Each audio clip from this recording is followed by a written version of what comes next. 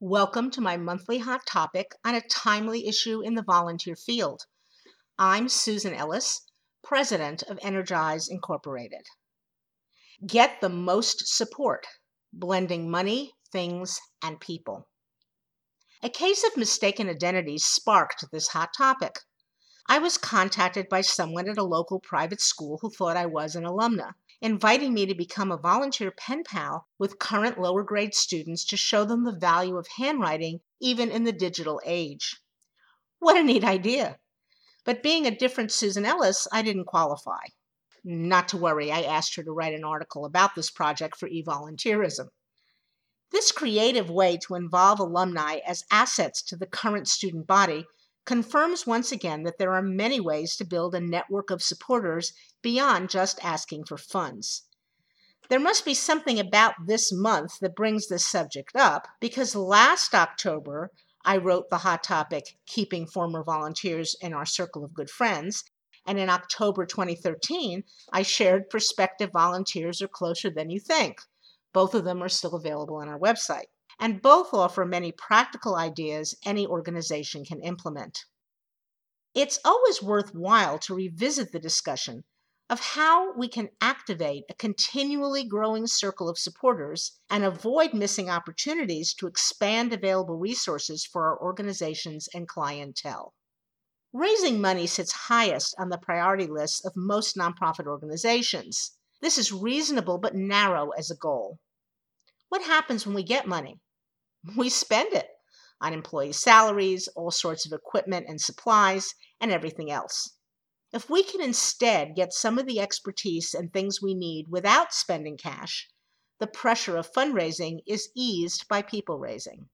Although volunteers are seen as one way to stretch the budget, most executives persist in visualizing time donors, helping mainly in ancillary ways or offering low-level skills.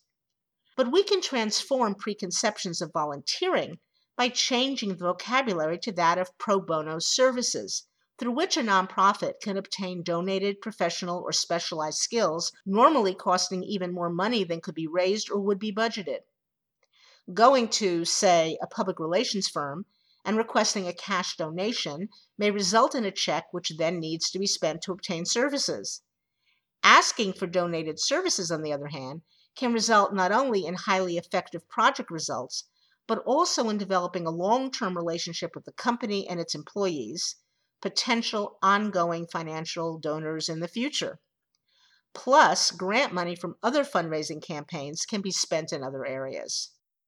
And we can ask for more than people skills. Businesses, schools, faith communities, and even other nonprofits may have tangible things that they might give us via donation, loan, or barter. Maybe the most important reason to do more than ask for money is that fundraising turns many people off, especially if they are on several charity lists and feel unable to donate to everyone.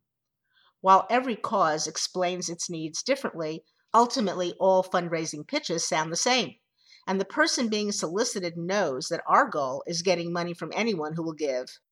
It's not a personal, "we value you" message.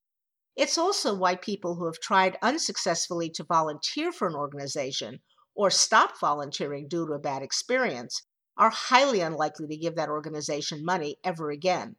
The thought being, if you can't appreciate my offer of time or skills, why should I support you financially? Especially if the financial value of the skills volunteered far exceeds what the person might be able to give in cash. What to do instead? Always include some tangible ways that a prospective supporter can help your cause as an alternative or in addition to writing a check. Explain the types of projects for which you are seeking funds and what expertise, services, or items will be needed, on which the donations will be spent unless you can obtain them in another way. Be specific, such as marketing materials, needing both promotional skills and talent such as graphic design or photography, not to mention in-kind printing services or web development. Access to things like storage space, conference rooms, parking, occasional use of a 3D printer, whatever.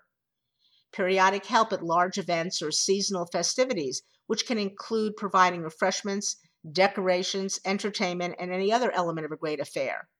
Ask for cooks as well as cookies. Volunteer roles that let someone do something of meaning in a personal way, not necessarily ongoing or on-site service, wonderfully illustrated by that alumni pen pal project that motivated this post. New or used furniture and office equipment and or help moving new or used furniture.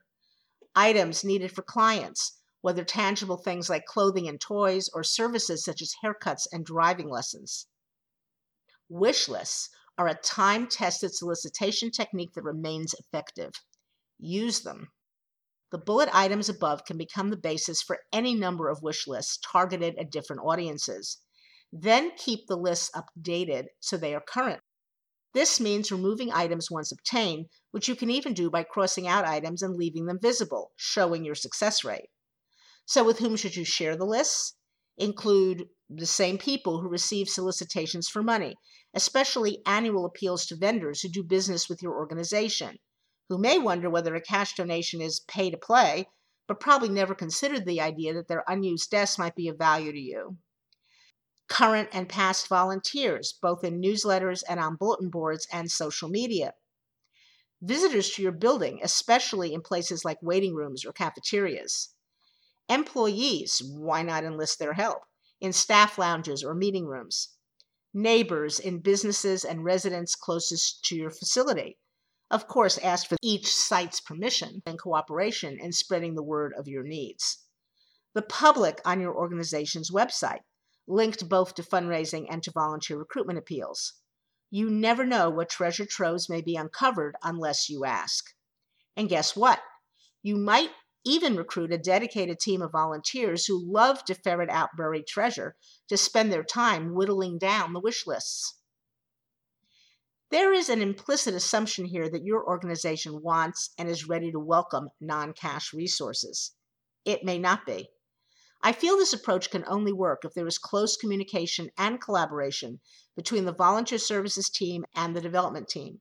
And I mean a relationship that isn't territorial and sees success as building both the core of volunteer support and the long-term financial viability of the organization.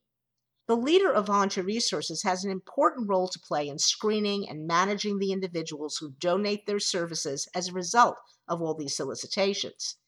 If the experience of offering help is not handled in an appreciative and effective manner, it can backfire. So first response is critical. Be sure to have a plan how to handle and who will handle offers of support. Will potential donors use the development staff phone numbers and email addresses or those of volunteer services personnel? How will progress and response data be shared and used? It's not easy, but the impact of blending donated money, goods, time, and skills is potentially enormous. Are you, as leader of volunteer resources, included in planning for fundraising so you can suggest possible non-cash avenues to obtain what is needed? How often do you meet with your organization's fundraising team to coordinate outreach and share prospects? How have you used wish lists, and have they worked for you? This hot topic is also available in written format on our website, where you're welcome to come and post a response as well as read the comments of other site visitors. Go to www.energizeinc.com, or you can respond to this hot topic simply by sending an email to webmaster@energizeinc.com. At our website, you'll also find an archive of hot topics from almost 20 years, as well as over 1,200 pages of free information for leaders of volunteers. Thank you so much for listening today.